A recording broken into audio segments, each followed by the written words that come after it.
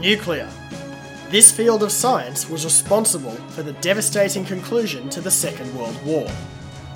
This alone would be enough to suggest why few other technologies conjure as much misunderstanding and fear. Today, the very same field now quietly supports our way of life by providing unique ways to interact with reality. It allows us to observe the world in impossibly fine resolution. It enables us to measure and gauge events of the distant past, offers options for diagnosis and treatment of severe ailments, and generates great power with exceptionally low carbon emissions. The greatest tool for promoting understanding is discussion, and it is well overdue in Australia. Welcome to Going Fishing, Australia's nuclear technology discussion. Anyone anyway connected to nuclear power advocacy in Australia will no doubt be familiar with my first guest. Those same people would agree that I could have asked for no one better for the pilot episode. Staunch advocate for nuclear power in Australia, founder and director of the NGO Bright New World, Dr. Ben Herd. Welcome to the podcast. Thanks so much for having me, Logan, and congratulations on Going Fishing. It's a terrific initiative. Thank you very much. Look, so first question I've got. You're quite a well-respected figure in the science of climate change. Where did this start for you? That started fairly modestly. I think it's fair to say I had taken a master's in sustainability, corporate and environmental sustainability at Monash University in Victoria. And from a couple of career changes, I moved towards a climate change advisory team. And so we were doing a lot of work in climate change adaptation at that time. As I moved ahead and sort of further down my story, I got very well acquainted with Professor Barry Brook here in Adelaide, who was doing a lot of really terrific writing about climate change science, and he was doing a lot of outreach about climate change science as well. And I was certainly getting very, very frustrated with the continual denialism in climate change science that I was seeing so much of sort of around this 2006 to 2010 period. It was something that I felt very, very strongly about. And I didn't have the ability to do the original climate change science work. You know, that was well outside of my remit. But I did have the ability to communicate what I had learnt and what I had understood to a broad range of audiences, which sort of then, you know, also included doing some lecturing and handling some units of sustainability then for Adelaide University. And so I feel like I've had a very fortunate opportunity to be a conduit for the work of some really brilliant people, including, you know, some really brilliant Australian scientists who've gone on to become my friends and supervisors. And, you know, I think in terms of the nuclear power advocacy in Australia, it has been really material that I started from that position of climate change and defending and fighting for the climate change science. You know, and if anyone wants to go back and do the archaeology at the conversation and find all of my comments, you know, from 2006 onward, you'll see that was something that I was taking very personally and very seriously, and that I felt I had a fortunate position, you know, being someone who was trying to implement and operationalise what we were learning about climate change for clients, people like the City of Melbourne or people like electricity distributors. Meant that I had an original take on what was going on. And, you know, that has been a really crucial part of my journey and something that remains part of my professional life today. Excellent. Correct me if I'm wrong, but I think earlier on you were a little bit anti-nuclear, or you were against the nuclear option. Was that accurate? Yeah, I was staunchly anti-nuclear. I wouldn't say it was a terribly informed position. It was more of a formed position that sort of sprang out of my overall life journey. I was, you know, and a lot of people have misunderstood this about me. I've been sometimes misattributed as a former anti-nuclear campaigner. That's not true. I wasn't leading campaigns against nuclear, but what I was someone who had come out of the Catholic Church and a Catholic upbringing, where we were very concerned with social justice and peace. So, and certainly in the 1980s and the mid-1980s, peace was a very big issue. We had communism ending. 1986 was the International Year of Peace. 1986 was also the year the Chernobyl reactor blew up. And so a very legitimate peace movement that was very much tied to wanting nuclear war to become implausible for our future was a part of my upbringing. And we read National Geographic, and so that was very much a part of my upbringing as well. And so there was a very strong messaging that was coming to me. And as a young man growing up in Australia, that's the only messaging I was getting about nuclear technology whatsoever. So it was fairly logical that my default position about nuclear was going to be an unfriendly one. Now, from there, as soon as I started earning any money for myself, I was an enthusiastic environmentalist. So, no sooner did I have a job at Woolworths than, I was giving some of my money to Greenpeace and giving some of my money to the Wilderness Society. And I remained, their supporters for quite a long time.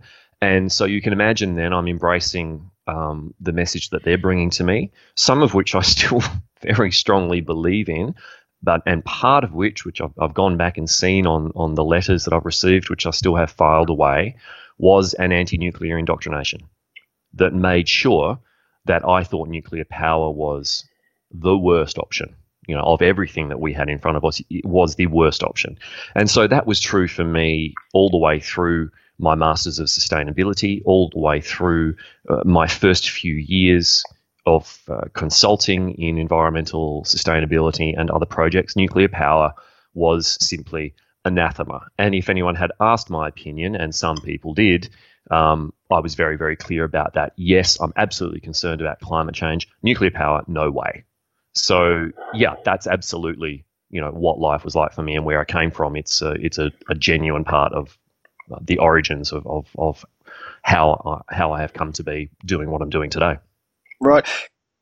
Can you point to a specific light bulb moment where it switched over, or was it more a gradual coming to that conclusion or changing your opinion? Both. There was some of both. So a couple of light bulb moments that I recall in studying sustainability. There was a French guy in one of my tutorial groups. He was actually from the island of Réunion, a little island off in the Indian Ocean somewhere. And he pretty frankly one day said, I don't know what the hell you Australians are all doing. We should just be having, I think we were talking about transportation at the time. We should just be running nuclear power plants and having electric cars and be done with it. And there was just something so pragmatic and simple about what about what he said and the way he said it that I still pushed it away, but it sort of got around my hand, if you like, went in my ear and lodged in my brain for later. Yeah, so sure. I didn't deal with it at the time, but for later. And then, a lot of people have asked me about this transition. I was actually hoping you'd ask so I could pinpoint some of these more specific things. One of the jobs that I had to do at one point was to do with the Victorian desalination plant at Wonthaggi. And we had to, the commitment of government at the time was that this would be a quote-unquote carbon neutral piece of infrastructure. And so one of my jobs in that team, I was in charge of the spreadsheet of all of the inputs of energy and materials for this plant, what that was going to mean in greenhouse gases, and how we're going to make sure that's carbon neutral. And it was just staggering. The amount of energy that was going to be needed for one desalination plant in the continent of Australia. And given what I knew about climate change and what we're probably going to need for desalination this century worldwide, and then I see the emissions per unit electricity from this brown coal in Victoria, I see the amount of brown coal down the road in the Latrobe Valley, and then I see our calculations about what this would mean for purchasing green power at the time, which was the strategy, purchasing newly developed wind infrastructure projects from the grid and using that to offset the desal plant emissions. And I was just thinking, this is madness. We would need to build a massive new amount of wind power just to offset this one new piece of essential infrastructure. If this is where we're going, that's not even going to sort of shut down the brown coal. And that was around, well, you'd probably be able to find exactly when that is. I think that's about 2008, 2009. And, that's when I was just struggling with the numbers, and I was starting to go, where if this is what we've got by way of options for climate change, it's not just hard, we're screwed, basically. And so, and then I had another friend at the Department of Sustainability and Environment of Victoria. He had been one of my clients for some of our work there. We became good friends. He's still a good friend. Hello, Will, if you're watching. And he was someone I really respected. I fully respected his views about sustainability and the environment. And he one day quite pragmatically said, this was soon before I moved back to Adelaide, quite pragmatically said, look, I just think we should probably be using nuclear power. And at that point, I really just kind of stared at my shoes. I'd really kind of run out of strong comebacks to that. And so there were those moments along the way. And then in the downtime between those moments, there was more of that gradual process that you're talking about, where you sort of start to open yourself to more information on that topic, and it starts to get in. And that all sort of, that all came to a head about the end of 2010. And that was it. Game over. You walked away from sort of potential careers with some very sort of high-profile engineering companies in Australia, and you started Think Climate. Why'd you do that? So it was partly pragmatic. It was time in my personal life to return to the city that I love, which is Adelaide. Having a young family, and so it was time to return home. That gave the opportunity to start my own consulting business, and I felt like I needed to do that because at the time, a lot of the consulting money that was available in climate change was to do with adaptation. Now, I believe in adaptation. Adaptation is something we essentially have to get on with doing. It's very, very important work, but it wasn't the work that really motivated me.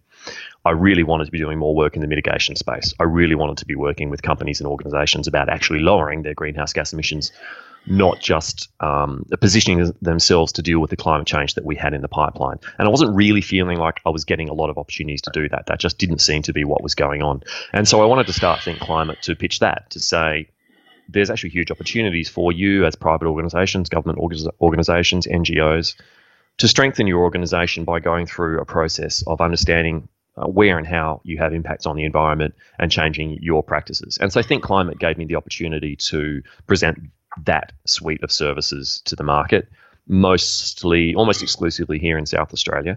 And look, that just made me happy on a personal level. I felt like I was getting closer to what it was I actually wanted and needed to be doing, why I had sort of got into the sustainability game in the first place. It took some time to warm up, but it eventually did. Think Climate ended up doing some really good, actually quite leading work with local government. So we had some really exceptional relationships with the city of Onkaparinga with their pursuit of carbon neutrality. We were certainly very trusted in as advisors in that role. Also with the city of Adelaide in terms of their energy efficiency program and helping them model and understand where they could save energy. So a lot of the street lighting replacement program that the city of Adelaide has embarked upon, we had a hand in building that case for them. So I'm really, really proud of a lot of the work that we were able to do. Fringe benefit was it also gave me the personal autonomy that I felt I needed to talk about nuclear power, because I think it is a less controversial space in 2018 than it was in 2009. In 2009, and working for very large firms as a relatively junior person, I don't think there was really a lot of appetite for me to go out and have a strong opinion on that topic. And I wanted to go out and have a strong opinion on that topic because, again, that's why I got involved in the whole environmental and sustainability space in the first place, is because I felt like something needed to be said and people needed to speak up. So I think Climate was a really effective vehicle for me to do both, to work more in climate change mitigation and also to have that autonomy to speak about what I thought was the bigger unaddressed issue in Australian energy. In Australia, what roles do you think it can play? What can it do for us? It's worth scratching the surface to understand just what puts together Australian energy at the moment. And when people in other countries ask me, so what is Australian energy made of? And I tell them it's about 68% coal and about 15% gas, they're dumbfounded. That's really, really high.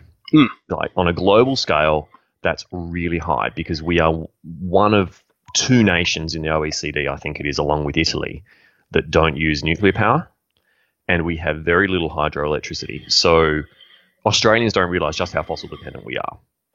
And so sitting underneath the Australian economy, chugging away, there's about 20 gigawatts of coal. That's a huge amount of coal. So we need to use nuclear power in a blended fashion with a whole lot of other technologies in order to provide ourselves with a system that's really, really deeply, deeply decarbonised and affordable and reliable. And this is the conversation that's being had in Australian politics for the last 12 or 18 months, right? Clean, affordable, reliable. Okay. Well, there's a technology which is demonstrated around the world to do all three. And it's the one and only technology that Australia is preventing itself from even considering. So is there a role for nuclear power in Australia? Absolutely. I mean, for so long as we're running 20 gigawatts of coal, of course there's a role. Is that role necessarily 20 gigawatts of nuclear? No, not necessarily.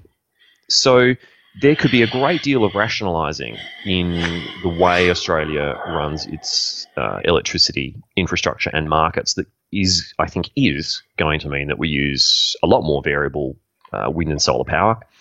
That means we are going to do a lot more with demand management. I think that's a huge area that is going to alter the way we need to operate a market. I think we are going to add new, relatively large-scale energy storage. I'm particularly interested in compressed air storage at the moment as an option. All of those things are going to play a part, and nuclear can be blended really nicely with all of those to get what we need. And I'm talking about greenhouse gas emissions of like 50 grams per kilowatt hour and under on average. If you only have a modest ambition, if you don't care, if you think 250 or 300 grams is okay, fine. Just push ahead with wind and solar and end up with the inevitable underlying body of coal and gas. And that's what we'll get. We'll get a much messier electricity market that's sort of clean, but not really. Okay, that's not really good enough.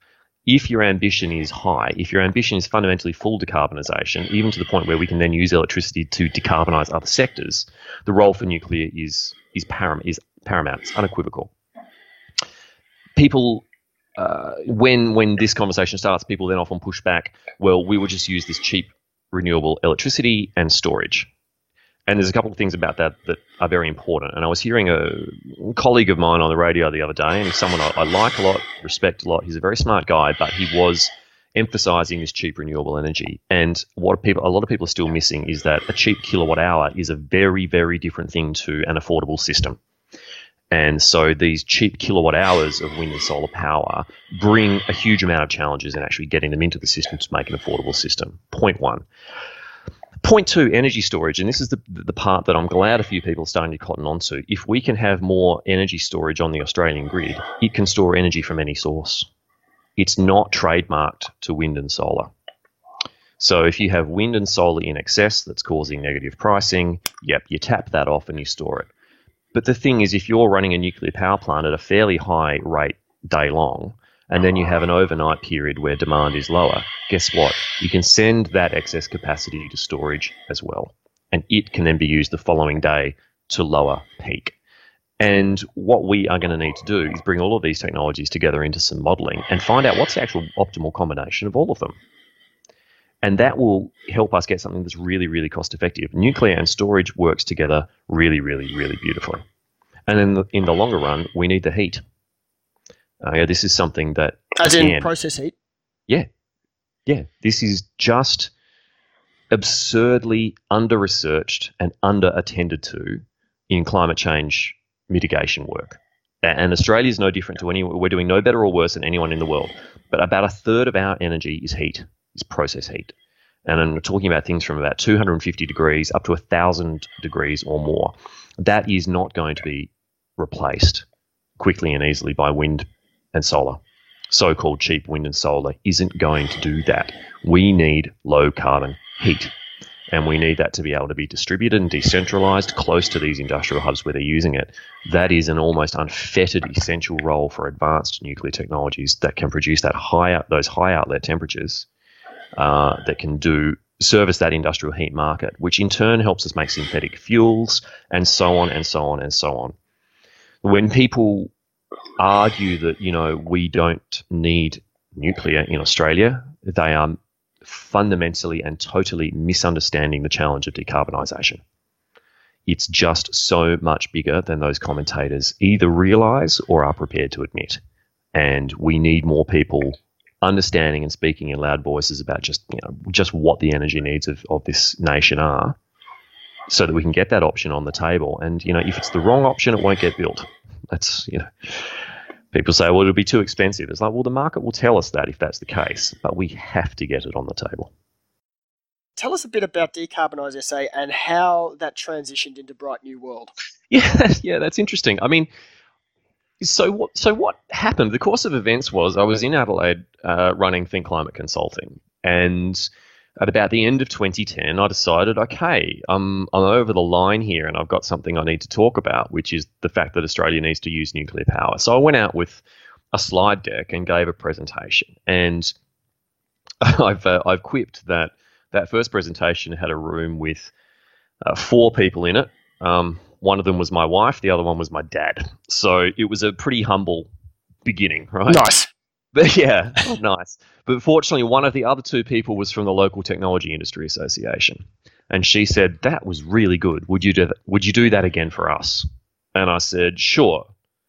Thinking in the back of my head, couldn't go any worse than that first one. So the only way, the only way is up. And on that occasion, I actually double teamed with Barry Brook. And nice. Yeah, well, he was someone who I'd been reading for many, many years. His exceptional blog, and someone that I had wanted to connect with when I moved back to Adelaide, and we did. And that night we got 50 or 60 people, and the response was really, really huge. And so then I had that experience of going, gosh, something's just happened. What do I do with it? And I didn't know. But the decision that I sort of came to with the help of my wife at the time was, start writing, start a blog, get these thoughts down so that people can follow this, give people somewhere that they can stay connected to you, because people really liked that. So I did. And again, Barry being such a successful blogger, he helped me kind of kick that off. And so I just started a blog, called it Decarbonise SA, Decarbonise South Australia. I was being pretty parochial at the time. And, I was arrogant enough to basically say, I think my state can be decarbonised, and here's how I would do it. And I sort of went and looked at the power plants and said, these are the power plants. This is the amount of power we need. Okay. That's not that hard. If we were to use this approximate mix of technology, we'd get it done, wouldn't we? That was the sort of premise of it. And so Barry, gave it a real kick along with his blog. And then one of my first big breakthroughs was a podcast with Rod Adams with Atomic Insight. He became an early fan of the blog. He said, "Gee, this new writer's doing something really interesting." So I was a guest on Atomic Insights, where I've now podcasted a few times. And again, it was one of those, it was sort of a follow-on from that first presentation where I was getting a good response, and I was going, oh, okay, there is something that needs to be done here. And so it went on. And so Decarbonise SA, it sort of became like a journal in a way, an iterative journal of my learning, because I still didn't know all that much, let's be honest. In 2010, when I knew what I thought, and I'd got the basics of my knowledge, but I still had a long, long, long, long way to go. And so I used the blog to sort of share what I was learning as I went to conferences, and as I went to fora, as I did some more research, as I ran some more numbers. And look, it became pretty well read. And I was really proud of it. It ran for a lot of years. It got a lot of hits. It got quite a good following. Some of the blog posts in particular, some of them authored by me, but one actually authored by Bright New World's new general manager, became really quite influential. And I'm really, really proud of that. And then you sort of have that experience where you think maybe you're butting up against a ceiling. And sometimes part of the trick is knowing when to end something. And I was starting to get the sense that it might be time to bring Decarbonise SA to an end because something else needed to start. It was good, it was loyal, it had a loyal following, but it still wasn't an organisation. It was a blog. It was somewhere where people could come and engage with me and enjoy my writing, but that's not the same thing as an organization that's actually here to do a job. And so particularly sort of as the South Australian Royal Commission came to a close in really disappointing fashion, with a citizens' jury in South Australia being quite ruthlessly gamed by really unethical conduct from other NGOs here in South Australia. And I have absolutely no hesitation in making those claims. It was dealt fatal blows by really, really disgusting conduct. And I realised that there was no voice in the space that could compete, basically. If you were having any process to have this conversation, there was no civil society voice, there was no environmental organisation saying we represent these values as well, but we disagree on this key point. And so that's when I and some others were thinking, okay, well, we need an organisation. And so I wrapped up Decarbonise SA, and I put together a business plan with my friend Dane Eckermann, and with the help of Alex Eckermann, his brother, and with some advice from Oscar Archer, another advisor to us. And I went out and hassled some people I knew in Adelaide for some funding. And I said, okay, here's some money I'm going to put into the pot. And it was a lot of money for me at that point in time. But I said to these people, if I put this much of my own money in this, would you match this? And if I raise this much, will you all commit to putting it in, and I will start this? And we got there, and we did, and so we did start it. And I was pleased that almost immediately, very quickly, we sort of got the requisite number of members to be a properly incorporated NGO. I got some pro bono legal work in Adelaide to give us a proper legal constitution. I established a board because, again, this wasn't meant to be about me. This was meant to be about an organisation that will outlive me and will do this job for the sort of people in Australia who want and need that type of organisation. And, it's hard because when you finish something that's going well, Decarbonise SA was going perfectly well, and then you try to start something new, you go through a bit of a dip. You go off ending something that was going fine, starting something new, and you're not sure whether it's kind of going to go fine or well or not. So everything turned into a real milestone, and we're coming up close to 2 years now. I'm really, really proud of that. It's a very small organisation. Our resourcing is really slim, so we have to be really selective about what we do, but I think we've been very clever in the things we've chosen to do, making submissions to important processes, showing up, being in the game, representing the values of our members in this space.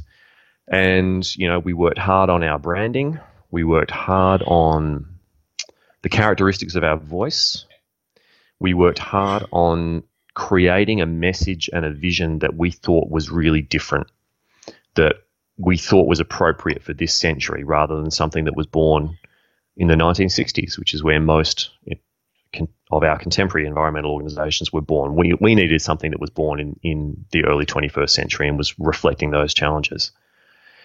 And I think we've succeeded in achieving those things. We've still got a long way to go in terms of becoming a stronger force in Australia.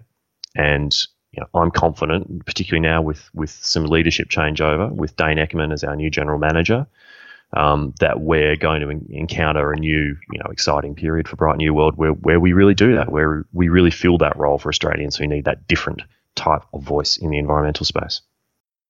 All right, so does Bright New World have sort of a specific goal, or is it more broadly focused? Yeah, well, good question, and thanks for asking. Yes, we set early specific goals relating to pure advocacy. I mean, we aren't like an NGO that can say we're going to run a campaign for the glossy black cockatoo and we are going to revegetate these areas with these species to get this outcome, right? We can't build nuclear power, right? That's we're never going to be someone who actually delivers the nuclear power plant, right? But we have to advocate. So we've set ourselves up to be a clear, loud, strong voice to advocate for the use of these technologies, but most importantly, to do that in a way that we demonstrate the values alignment. So we demonstrate really clearly why we are advocating for these technologies. And that comes back to the broader vision that Bright New World is trying to articulate. What's the point? Why are we actually wanting to use these technologies? Well, it's not because we just love splitting atoms. I mean, some people do. It is very cool. Well, I'm sure. I expect it is. Wouldn't know. Never done it. It's because we want a brighter world, and we've tried to define what we think that brighter world is, and we think it's a world where poverty is continuing to plunge, where conservation is actually rebounding. Where we are rewilding the world, where we're not just holding back the forces of hell, we're actually making a better, more awesome planet for everybody. And so much of that comes back to energy, we feel like we can paint a compelling vision. We also set out with a couple of more policy goals. We're really interested in the bias in international lending. I find it very distressing that multinational banks won't lend for nuclear power projects. It's one of these institutional biases that lead to nuclear underperforming at a global level.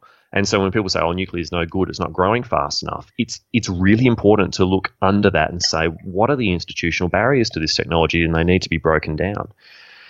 And I'm pleased now that with our new general manager, Dane Eckermann, he is helping to articulate a slightly better, broader vision of eco-modernism and helping us find a couple more pillars of what the Bright New World vision is. And if you were to watch one of my recent presentations where I talk about my great-grandmother, and I begin with her story, and I finish, again, aligning what this better, brighter world is meant to be.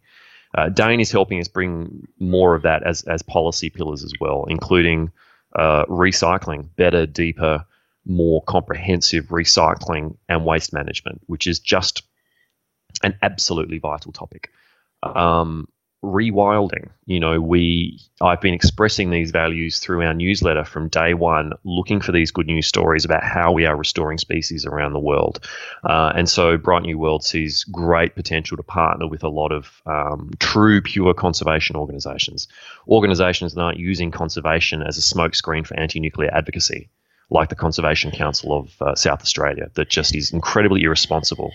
They have a clear remit in conservation and they abuse it by wading into a space which actually has nothing to do with their mission. Well, fortunately, there are other conservation organisations that aren't like that, because that's what Bright New World is about. It's about bringing down greenhouse gas emissions, but also bringing up human welfare, bringing up the restoration of nature, bringing down the impacts of our materials consumption. It's about bringing that together into a vision, and it's a vision in a space that has been termed eco-modernism. I'm a big fan of the Eco-Modernist Manifesto, a document that I think is imperfect but very powerful.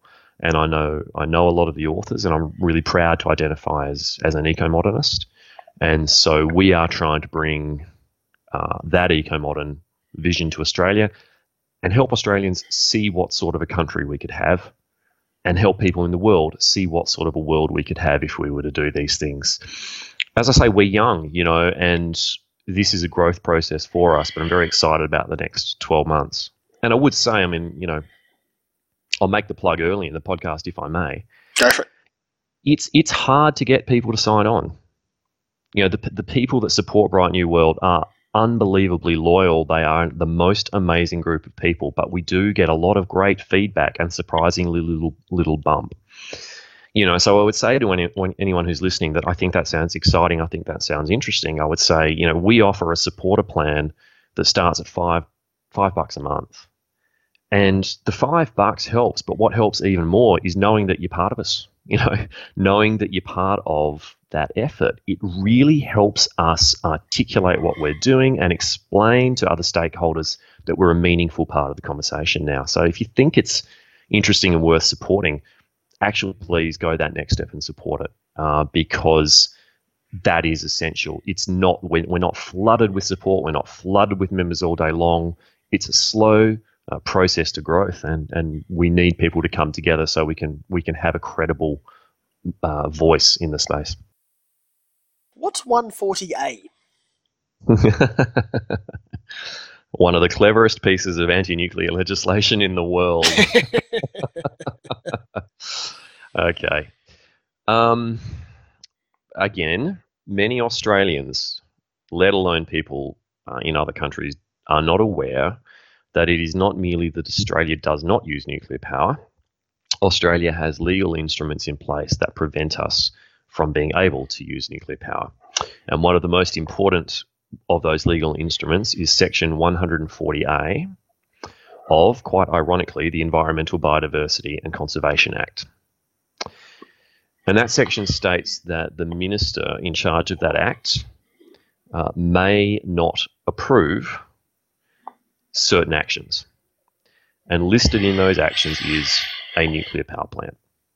Now, the way the Environmental Biodiversity Conservation Act works is that certain actions will automatically trigger that act. They are listed. If you are to try to do such and such a type of project in Australia, you will need to pass through the Environmental Biodiversity and Conservation Act.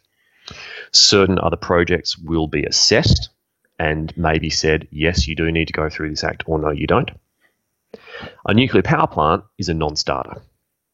It doesn't matter how good the argument for the nuclear power plant is in terms of environmental biodiversity and conservation. It doesn't matter. The minister may not approve it. And I have facetiously quipped, that you could propose a koala burning energy factory. Say koalas are an awesome source of energy. Yeah, we probably don't want to burn them, but look, on balance, it's actually better for the environment if we do, right? Yeah, it's not going to get up, right? The minister won't approve that, but he's at least allowed to think about it. Watch out for those eucalyptus emissions. Right, totally, right? He's allowed to think about it. It's an absurd proposition, but he's not ruled out from at least giving it the good grace of saying, look, I've looked at your absurd proposition. It's absurd and I'm not going to approve it. It doesn't matter how good the nuclear proposition is. It cannot be assessed by the minister. Now, that means that a company like NuScale Power or Moltex or Starcore or Terrestrial Energy or Thorcon or who are the guys that make the little nuclear battery? Oklo? Oh, yep. One of these extraordinary companies that are bringing extraordinary products to market. Small modular reactors, liquid-fueled reactors, load following, inherently safe, unbelievably nimble, low impact on the environment, low land use, zero greenhouse gas emissions, incredible fuel efficiency. They can't even be considered in Australia. And knowing that, they don't even bother to market themselves here because it's pointless. How are they to convince? How are they to convince their board to come to Australia to try to convince the board of, say, AGL that they are the correct investment in AGL's energy portfolio? Well, they can't make that case. And that's really distressing. And that's why I say it's one of the cleverest pieces of anti-nuclear legislation worldwide. It has, because it's created a vicious circle of silence where we end up with no conversation about nuclear because no one is here to either sell it to us and there's no one in Australia actively making or considering the business case. It's an incredibly effective conspiracy of silence. And so at some point, we need someone to stand up and say, removing this legislation does not mean we are going to build nuclear power plants. There's so much more that would need to happen before that can happen. But at least removing that legislation means someone can come here and make the case. And so anyone that wants to knock on the door of a politician about nuclear power in Australia can say, we need to amend that legislation. It is not serving us. It's not serving us now and in the future as we're going through a massive energy transition. To have completely locked out this whole family of technologies, this is not serving us. You were a supporting voice during the South Australian Royal Commission into the nuclear fuel cycle. Now, ultimately, the Commission found that there's not an economic case with the exception of a spent fuel repository, which at this point is not being pursued. What did Australia gain from this Royal Commission? We gained a lot. And one thing we gained that the Nuclear Commission did extremely well is a very good chain of evidence about that conversation. The documentation of what happened, who came, who spoke, what the submissions were, what the arguments were, and how they came to their conclusions is really, really good. And that body of knowledge and information remains there. So we had a very important conversation in Australia that was documented really, really nicely. Some of the challenges include that the finding about nuclear power was influenced by the fact that the boundary of that investigation was South Australia, was my state, which is a small state. We're 1.6 million people. And so in the context of South Australia alone, they didn't find a strong case for the use of nuclear power generation. But they weren't asked about the entire national electricity market, which is the system we're a part of, which links Queensland, South Australia, New South Wales, Tasmania, and Victoria all together in one grid? That's a different question that could give a very different answer. And again, that gets spun. That gets spun by opponents to say that the Royal Commission found nuclear power is no good for Australia. No, they didn't. They made a finding about South Australia, and they made a pretty clear statement that we need good, proper investigations of all technologies Australia-wide if we're going to be interested in that. But they rightly parked it because that wasn't really the question that they were being asked to answer. As far as the used nuclear fuel issue goes, I'm very sad. I'm just genuinely very sad that stopped in the way that it stopped. I have the privilege of going around the world quite a bit for the things that I'm now being asked to do, and without fail, in jurisdiction after jurisdiction, expert after expert asks me about that proposal and how it went on. Or if they don't know about it, we'll have a conversation about it, and inevitably the feedback comes back of that was a really good idea. It's a really, really good idea. And I was with Ed Key when I was last in Fukushima, and we went to the reactor together. He runs the Nuclear Fuel Cycle Economics, the Nuclear Economics Consulting Group in the United States. He's an absolute gun of knowledge for nuclear fuel cycle economics. And his organisation produced a report which was leveraged to help end South Australia considering this idea. Well, if you read that report, that's not really what they were saying. They were saying you'd need to manage the risk of it carefully. You'd need to construct a gated process where you invest slowly, a little at a time, to get the answers you need to proceed to the next stage. They identified some assumptions that they didn't think were appropriate from the work that had been done. Now, that's contested by the consultants that worked in the Royal Commission who thought they were being very conservative. But be that as it may, that's part of a robust economic discussion that you can have to move forward in a responsible way. And Ed was frank with me again when we were in Japan going, look, that was a really interesting idea. I'm glad the idea has been out there, it has been had, and we have that evidence because it can be used again. But I would like us to frame it differently. I didn't like the very one-way pathway that was proposed, which was basically accept material and bury it. Now, right from the start, myself, along with Senator Sean Edwards and others, were trying to say, no, let's accept material. Sometime in future, there will need to be disposal of waste. In between those two places, there's a hell of a lot of exciting things that we can do with technology. And we can use that revenue to help the commercialization process for lots of different technologies, like pyroprocessing, recycling of used nuclear fuel, like commercialization of a solid fuel fast reactor to pair with that, like a hub for commercialization for molten salt reactors of various types that can also use the pyroprocessing facility. And I tried to put it to the Economics Committee, and I think the term I used was that we need to be, what we could be is a full service provider at that end of the fuel cycle that delivers so much more value than just putting stuff a very, very long way underground. And, it was a point of disagreement that I had with the people that were operating the Royal Commission, and at least we could have the frank discussion where they said, look, we feel like we need to remain within this pretty tight boundary of what's already established in the nuclear industry, which is that ultimately you do deep geologic disposal. All right, bit of a long-winded one, and actually, when I wrote this question a few weeks ago, things have moved on a bit, so we'll see how we go. Despite massive investment in renewables over the last decade, they have minimal contribution to the electricity generation compared to our coal and our gas, and according to the 2017 Energy Update report. Our fleet of coal-fired power stations are in the back half of their lives. Many will close over the next decade, and we're not currently building any replacements, nor planning any. We're favouring gas, which is simply another fossil fuel, cheap capital setup but expensive fuel costs, and typically used for peak loads.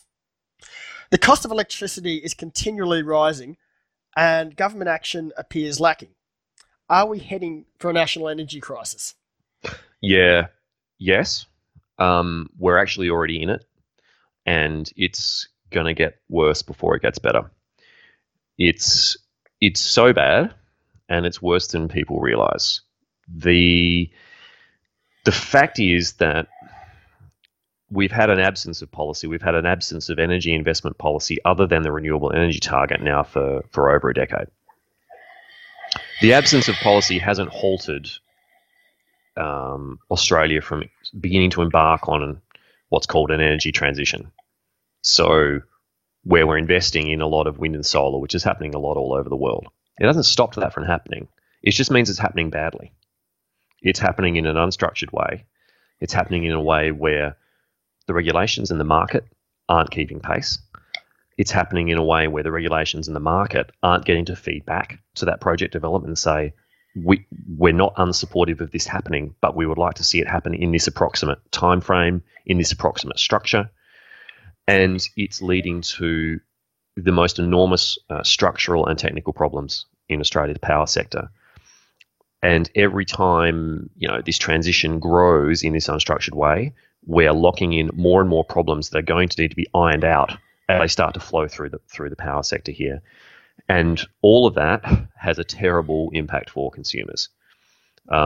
We have this situation where people are talking about it. I've said we're talking about cheap wind, right? Wind is cheap. Wind is now cheaper than coal. Okay, now that's actually true. If you're trying to build 2 new plants, the levelized cost of electricity out of the new plants, a modern, appropriately built coal-fired power station is price X. The wind is price Y, and price Y is lower than price X. Fine.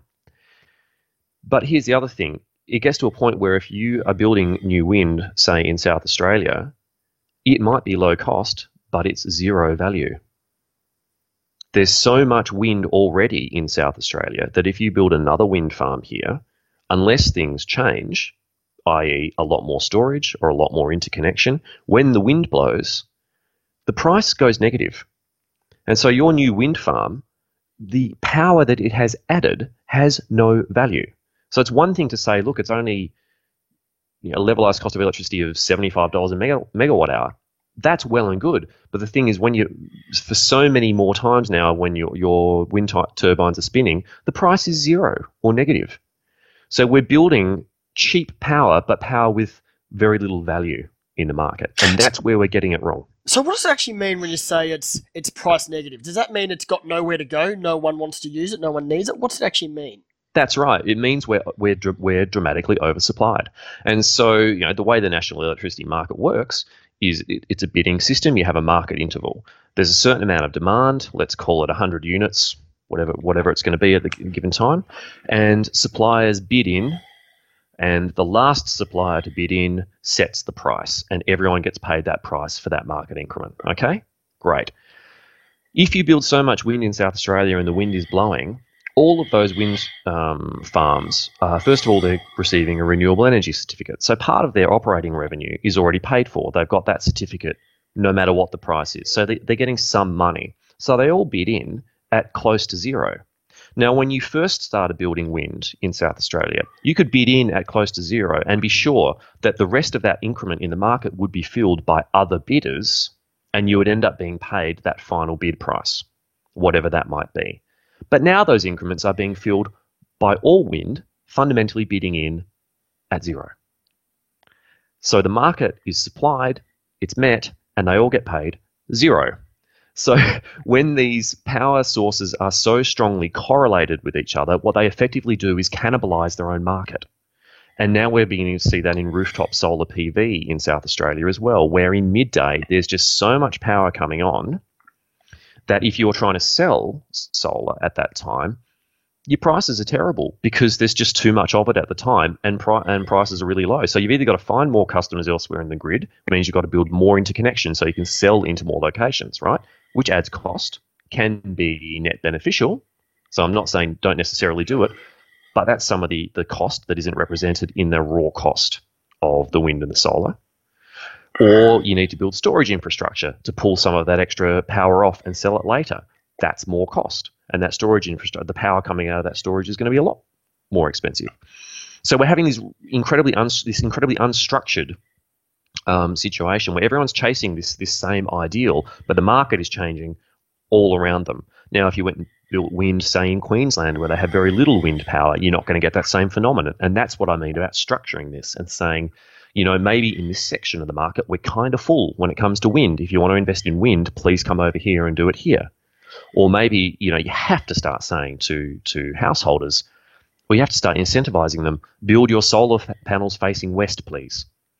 So, this whole history of solar in Australia has been about creating volume supply. Let's get as much electricity from solar as we can, which means you face them north. So you get the maximum amount of sun during the day. But it also means you get your peak output in the middle of the day. I think that's a mistake. We shouldn't be going for high volume output from solar PV. We should be going for high value output from solar PV.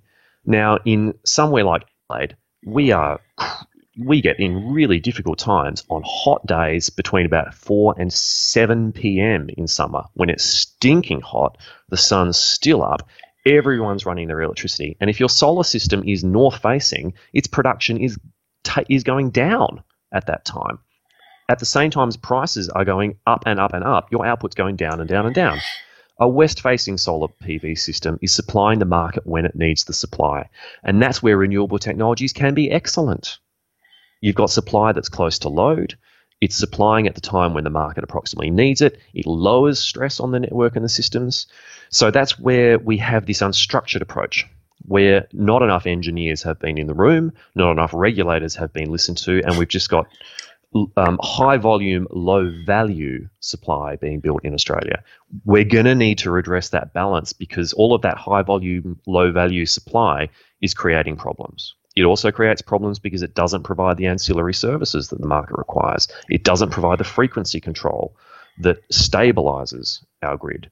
It does eat the market for the other providers that do, though. So eventually some of those providers leave the market. And that's what we've seen in South Australia with our coal-fired generation. We're going to see it with other coal-fired assets. And what we're discovering now, it shouldn't be a surprise, but it is, those assets weren't just making electricity, they were making stability. The new assets make electricity, but they don't make stability. So we're losing two things when we thought we were only losing one. And again, that's when the cost comes back in, where you have people like other players who are responsible for that saying, okay, well, we now need to go and build some synchronous condensers over here to help stabilize the grid. And you go, who pays for that? Well, the taxpayer pays for that, not the renewable energy developers, right? They're not internalizing those costs in their development. So this so-called cheap wind and solar is such a partial truth. There's so much more to it than that to create an effective system. And the concerning thing is that we're only getting started. There's still a flood of investment in Australia coming in wind and solar, and little to no redress of these problems in a structured way. And the problems that we've seen in Canberra this week just make that worse again. I flatter myself, I flatter my own philosophy that I would hope that maybe nuclear technology is some sort of a circuit breaker there, where you can argue and say, look, we're not arguing against the need to lower greenhouse gas emissions. This is a clean energy technology, but it also brings stability. It also brings high capacity credit, so that if you're having one of those days in Adelaide that is stinking hot, but it also happens to be cloudy, which does happen, the nuclear will be there if the solar isn't performing at its best that day. We've got to think in terms of how do we address all of these problems, or this crisis that you've talked about. It's still coming. It's starting, but it's still coming. What would you say sort of specifically to younger listeners that might be tuned into this? Oh, gee. Sorry?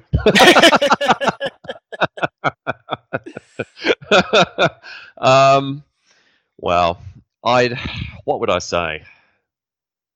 What would you encourage them to do? Maybe they're students, they're wondering what path to take. Listen, the thing I'd encourage them to first of all think is that there is nothing about dealing with climate change that means our future needs to be anything other than brilliant and better than the past. We have the tools and we have the technology. Do not be afraid. This is something incredibly exciting if we get behind the right approaches. That's just going to make the world better. I guess I would encourage all of those people to be constantly doing the check on, am I becoming ideological? Am I becoming overly persuaded in one area? Am I spending enough time stepping back? Am I being impartial enough about what's in front of me? If this is an area of interest, because we need more and more of us to be prepared to do that, where we can have conversations where our position, I guess you could describe it, might be strongly defended but only loosely held. So if you get new information that needs you to evolve your thinking, you do. And this is happening for me all the time. I mean, I'm continually exposed to the energy transition and what's coming down the line, and I'm reading the reports from our market operator and our energy regulator, and there is more potential in some of these technologies than I would have thought 5 years ago. I have to be continuing to evolve those processes. And so I think I would be encouraging young people, if they were trying to speak up and out, to say, we have total confidence that we can deal with this challenge, and now we expect you to be getting on with it. And this is the sort of way we want you to have that conversation. And look, again, the obvious plug that I would make is, if this sounds interesting, please come and join Bright New World. I mean, please jump on our Facebook page. Please have these conversations. Please, there are some terrific students at Uni New South Wales that are wanting to start a students' association to talk about nuclear power. And again, it's a bit like terrestrial energy, showing up where they're supposedly not invited, but saying, no, we should be having this conversation too. Be active. There's no end of change you can create if you want to get interested and involved in this. No end at all. We have the tools and we have the knowledge. I think the trick now is to build the networks and start ourselves marching in the same general direction. If we can do that, we can actually get the change that we need. Bright New World is what you're working on at the moment. Give us the web address. Yeah, absolutely. Look, brightnewworld.org. So www.brightnewworld.org is our website. Love it if people would go and visit and have a read. If you read the front page of the website, you'll kind of get a version of our manifesto, what our vision for the world is. And if you go and have a look at our About page, you'll get our constitution, where you'll get our constitutionally stated values, where you really see that nuclear technology is a means to an end. We're about the world we're trying to create. We have a blog there, the Bright New blog, where there's writing particularly from me, and in future there's going to be more, where you can see what it is we're trying to argue and the sort of world we're trying to create there. And we have a Facebook page, which is an active community. I'm going to make a really blatant pitch here. I'd love to see more women joining the page and joining the organisation. This is such a gendered issue globally. It's massively gendered. When you look at who is, broadly speaking, comfortable with nuclear power technology and who isn't, you get one thing. When you split it up by gender, it's a wow thing. It can be sort of a 20 percentage point difference between how men feel about this and how women feel about this. So we really have to try to engage really, really hard with women in Australia and around the world. And a big part of that is, if you are a woman that thinks this is something worth doing, please come and join, please, because you make it easier for other women to participate as well. I mean, I'm a man, can't help that. That's not going to change. Got nothing against myself and other men. We're grouse, but it's not, we can't do it alone.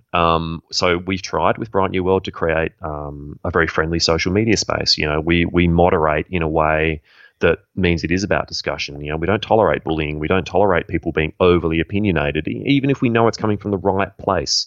We keep that place safe for people to have conversations. I'd really, really welcome the participation of more women. That would be, it's actually almost, I'd say this to almost to anyone who's wanting to work in the space in Australia or worldwide. I'd say one of the first questions you need to ask is, what's our strategy to ensure that women are a part of this conversation? Like that demographic difference that's shown in survey after survey all around the world means if you're not asking that question, you're not looking at the data and the evidence. And that's supposed to be what we're all about, right? Well, the data and the evidence here is that we've got a huge job to do in reaching out to women. And if you are a woman, you can be a huge part of that by reaching back out to us. Any good fission reaction produces 2 to 3 neutrons. Give me 2 or 3 people I should invite to speak to when going fishing. Oh, wonderful. Look, I think Professor Jeff Curry is an absolute legend. His job isn't to talk so much about nuclear power production, but what he doesn't know about nuclear medicine isn't worth knowing. And that's an area where Australia actually does incredibly well. He's also a heck of a nice guy. So I'd love the world to get to know Jeff Curry a lot better. Dr. Macy de los Reyes is the chair of the Australian Nuclear Association here in South Australia. She's a wonderful person. She works in radiation protection here, but she is one of the few Australians that has sort of advanced reactor operational experience. She's quite a remarkable person. I'd love to hear more from Macy. And, oh, God, who else? I get to choose one more, do I? You know what? If you could do it, I wonder if you could get leader of the New South Wales National Party, John Barilaro. So he's the Deputy Premier of New South Wales, and he has had a wonderful pragmatic attitude to the fact that Australia needs to be considering nuclear power and particularly the use of small modular reactors. I went to see him speak in Sydney and I was really impressed because he didn't overcook it. I was concerned I was going to find an evangelical politician, and I didn't. I found a really pragmatic, calm and measured politician talking on that topic. So there you go. There's my three. Jeff, Macy and John Barilaro. See what you can do. Dr. Ben Herd, it's been a pleasure to have you on the program. Logan, thanks. And again, congratulations on this initiative. I'm right behind it. Thank you. This concludes my first episode of Going Fishing. Thank you very much for listening. I really enjoyed conducting this interview, and the more I've listened to the content, the more I really appreciated the discussion. Bad news is I had to cut about half of it just to get it to around 1 hour. The good news, however, is that I'm going to make the original Skype interview available on YouTube. Unedited, warts and all. For a little more of me speaking, you get a lot more of Ben, and it's all really good stuff. Lastly, if you would like some additional reading, the Eco-Modernist Manifesto and the submission to the Royal Commission by Senator Sean Edwards and Dr. Ben Herd, both mentioned in this interview, are available at www.decarbonizesa.com. Bright New World is found at www.brightnewworld.org. Thank you for listening. @FishandGoing is the podcast's Twitter handle. Australia is a young nation located on the far side of the world. Our history demonstrates we can stand up to injustice, admit when we are wrong, and muster the courage to act in spite of our fears. By no means are we perfect, but we often punch above our weight on the world stage. Today, our greatest challenge is not posed by international tensions, but from how humanity chooses to progress. We have everything we need to lead the world in making the right choice, and we only need to embrace the courage to do it. This has been Going Fishing, hosted by Logan Smith.